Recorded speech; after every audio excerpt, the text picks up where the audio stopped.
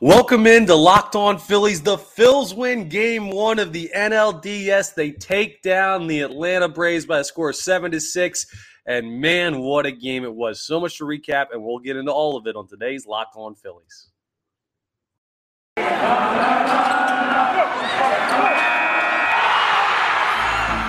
You are Locked On Phillies, your daily Philadelphia Phillies podcast. Part of the Locked On Podcast Network, your team every day.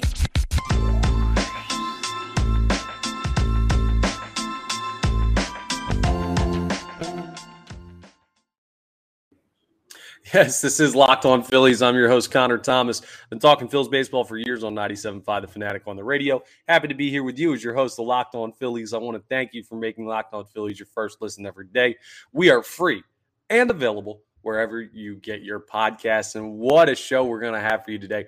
This is, it's 5:14 on Tuesday, right? Yeah, I guess it's Tuesday evening. We're about 10-15 minutes post-game of the Phillies taking down the Braves. So I'm still very much amped up. What a game down in Atlanta at Truist Park by the Philadelphia Phillies. And, I mean, hats off to the Braves as well because they battled back. But the Phillies come out with a win. They're starting out 1-0 in the NLDS.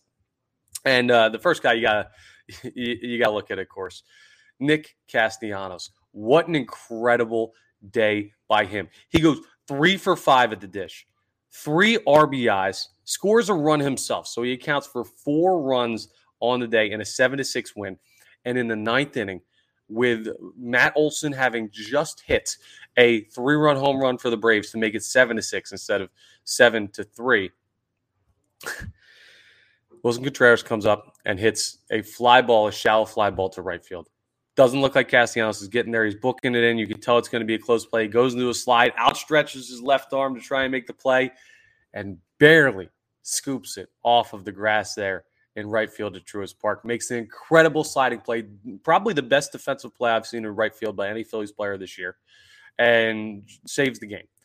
Because if that goes by him, that's the wall. That's a double or maybe even a triple. If it's a triple, then an easy sacrifice fly. Because there was only 1 out at the time. A sacrifice fly gets the tying run in, and then you got to go to extras or maybe even face a walk-off potentially. What a play. But we don't have to worry about that because he made the play. That was great that it happened. Nick Castellanos deserves endless props for this one. And so does the guy who got the win. The win goes to Seranthony Dominguez, who pitched 2 innings in relief. 2 innings pitched in relief for Seranthony. Comes in, shuts down the door, no hits. No runs, no earned runs, no walks, 3 strikeouts, just 2 perfect innings of relief, 6 straight batters retired, and it was the top 6 batters in the Braves lineup. Incredible work by him. Listen, Ranger Suarez didn't have his best stuff starting today.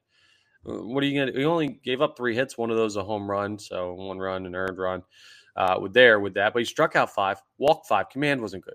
Andrew Bellotti was all right. Yeah, it's fine. Connor Brogdon should never throw a playoff inning again for this Phillies team, at least in 2022.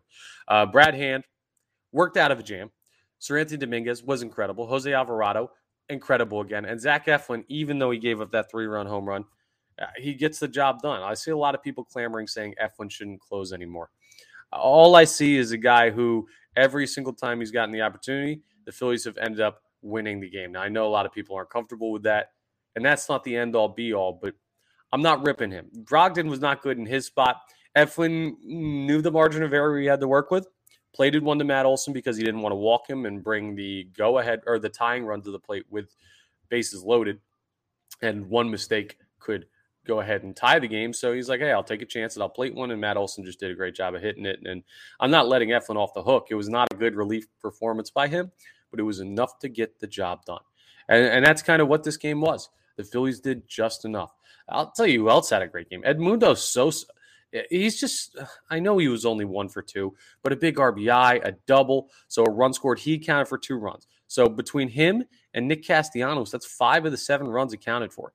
The other 2, well, Alec Bohm had 2 RBIs. So he counts for 2 himself. And now, obviously, these stack on top because the runs like the Castellanos scored and Sosa scored are obviously RBIs for other players. Gene Segura also an RBI in the game. So the 4 RBIs, the 4 people with RBIs were Castellanos with 3, Bohm with 2, Segura with 1, Sosa with 1. And just I mean, how about the start in the first inning? The Phils coming out and punching the Braves in the mouth, 3 or 4 hits in a row in the first inning with 2 outs. And it was just great. And I'll tell you what else was great. I looked this up earlier today as I was doing on the John Kincaid Show this morning talk show, radio over on 97.5 The Fanatic. In the NL Wildcard Series against the St. Louis Cardinals, the top 5 guys in the Philadelphia Phillies order, which were Schwarber, Hoskins, Realmuto, Harper, and Castellanos, were 3 for 36, batting .083 in that series. I said they had to be better, and listen to this. Now, Schwarber, 0 for. That's rough. Okay. But Rhys Hoskins, 1 for 5, got a big hit, scored a run. It's good work by him. Maybe that's a breakthrough that he'll get to. A couple strikeouts on the day. Still, he'll work stuff out. JT Realmuto, 1 hit, 5 at bats, so 1 for 5, but scored 2 runs on the day. Bryce Harper was a perfect 3 for 3 with a run scored. Also laid down a beautiful sacrifice bunt. Nick Castellanos, we already told you, 3 for 5 with 3 RBIs. Those guys were significantly better today when they had to be. And Kyle Schwarber will come around. He faced the lefty today on the mound. It's a tough assignment. He's going to get a righty at some point in this series. And you know what? Take advantage then. But the top of the order did what they needed to do. I told you the keys to playoff success. Really good starting pitching. You didn't have it today from Ranger Suarez, but it was good enough. Bullpen depth. You need to have that. The Phillies, well, you see why. Today they had to throw, let me count it again, I believe it was 7 pitchers total. 1, 2, 3, 4, 5, 6. Yeah, 7 pitchers total, 6 of those in relief. You need bullpen depth, and they'll continue to need that throughout this series. And you need players that can grind out at bats. And today they did that not in the way of taking walks like they did in the 9th inning in Game 1 against St. Louis, but they did it by way of small ball. They didn't just grind out at bats. They ground out ways around the bases. They worked runners over. They bunted people over. They hit sacrifice flies. They put the ball in play when they needed to. It was clinical small ball by the Philadelphia Phillies today. Absolutely perfect small ball by the Philadelphia Phillies today. And it's incredible because they haven't done it all year. Not under Joe Girardi, not under Rob Thompson. And then all of a sudden they come out today and you understand that this is a big series, big game. Every run is a premium. They needed every last one of them today. They won by 1 run. And you go ahead and see, bunt over, ground ball backside, fly ball to the outfield, run scored. No home runs hit in this game. Bunch of doubles, bunch of guy with doubles. Let's see. I have them listed here. Doubles from Harper, Segura, Castellanos, Sosa, and Hoskins. There's great work and a lot of room out there in the gaps and down the lines at Truist Park. A couple of those Sosas and Hoskins were little dump hits just over the infield. And you caught the corner outfielders playing deep, but still a lot of doubles there and good stuff from the Braves too. Like they had a good day at the dish. They scored 6 runs and you beat them anyway. And now tomorrow you have Wheeler go. The game after that, you have Nola go. I told you that I might consider starting when I did the crossover with Jake Mastriani of Locked On Braves. I told you that I might consider throwing Bailey Falter in game 2 if you win game 1. And then you can have Wheeler on full rest and Nola on full rest for the 2 games in Philadelphia to try and close it out. Yeah, you know what? Now that they've won, screw that. Take 2 games in Atlanta and then come back to Philadelphia Friday afternoon and sweep them. Sweep them. That's not out of the question. If you throw Wheeler tomorrow and he wins, you're coming back here with Nola on long rest, and you're getting Nola squared away to throw Friday in the first home Phillies game in 11 years with a chance to eliminate your division rival and the defending World Series champions in the Atlanta Braves.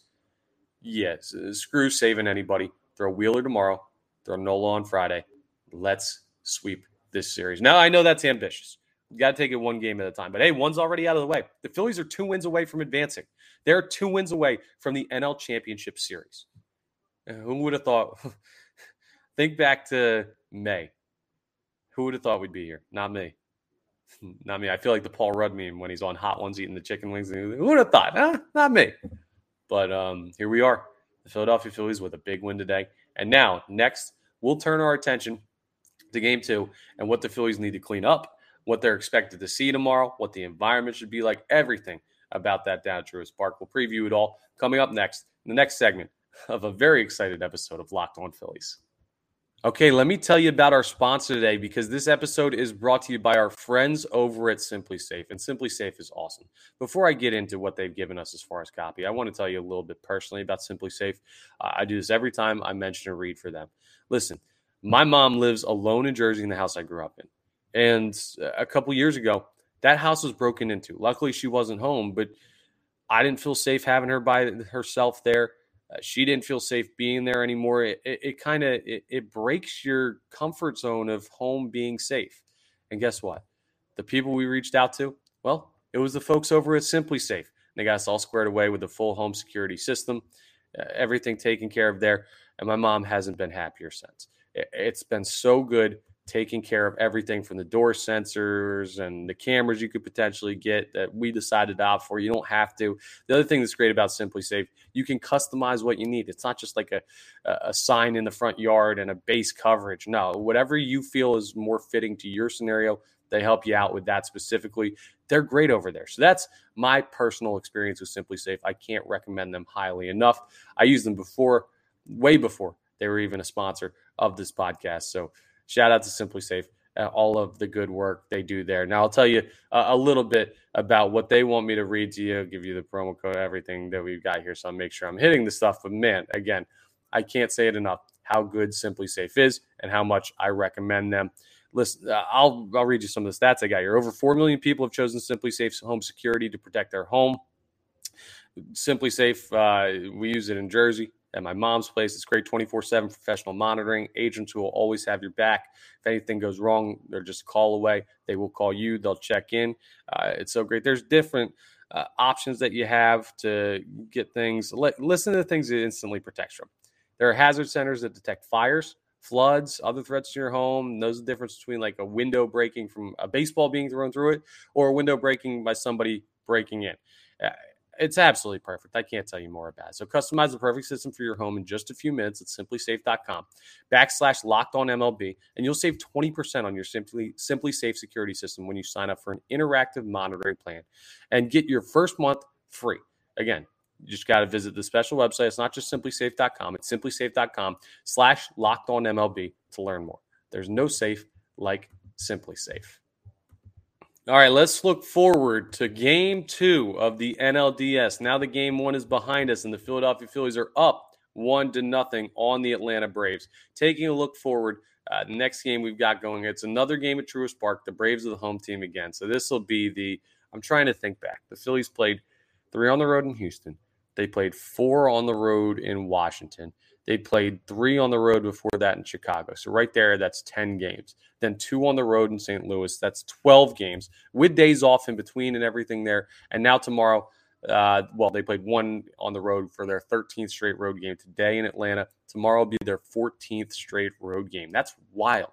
That's tough. And they're persevering through all of that. Just incredible mental toughness by this Philadelphia Phillies team. Now, tomorrow they'll go at 4:35 p.m., another one of those afternoon games, this one a little bit more early evening.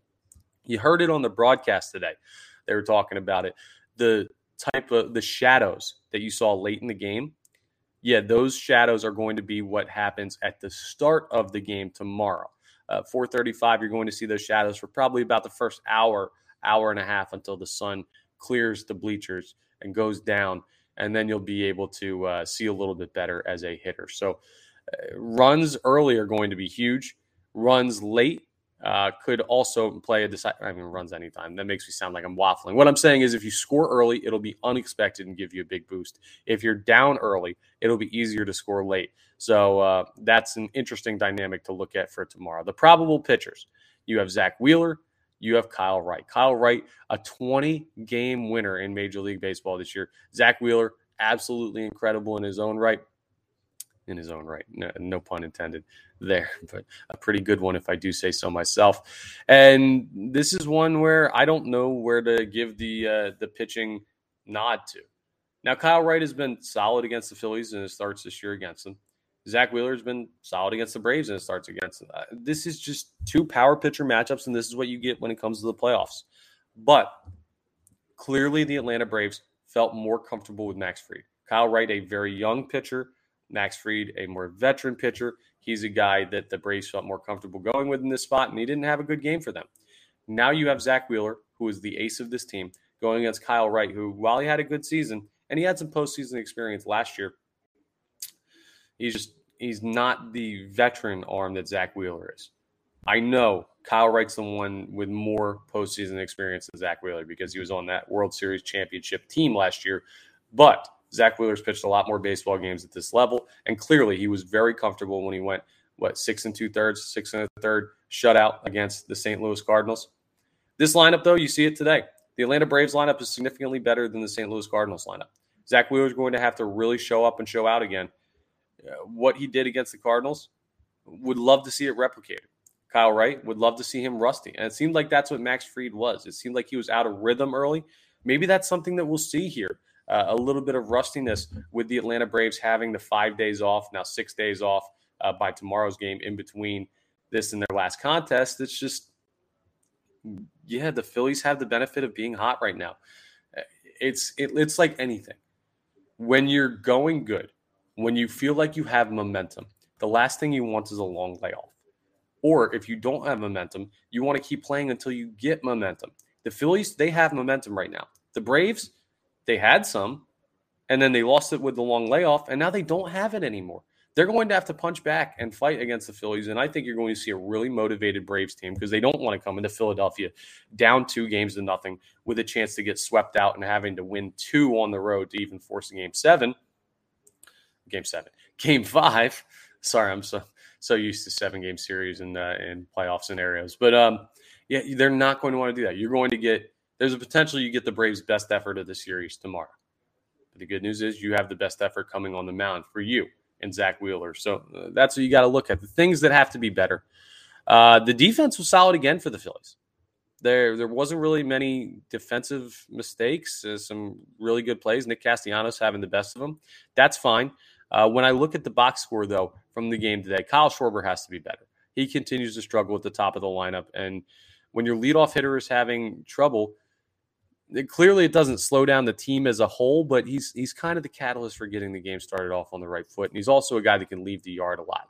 A big home run from Kyle Schwarber, I still feel like it's coming in this series. It could very well be tomorrow. But he needs to be better than 0 for 5. Some other things you're looking at. Brandon Marsh is probably going to get the opportunity out there in center field. Matt Vierling played today because you're facing the lefty Max Fried. Matt Vierling went over. I imagine it's Brandon Marsh tomorrow. Edmundo Sosa, he's probably going to sit, but see what he can do off the bench. So Bryson Stott's going to come in, and we'll see what the kid has. He had a day off. How does he rebound? Rhys Hoskins got 1 hit. That needs to turn into more for him. He needs to use that to try and build momentum, even though he didn't have a great last couple of at-bats. The big hit and run he scored got to be a confidence booster. And then just the continuation for the guys that were really good today. Bryce Harper continued to be great.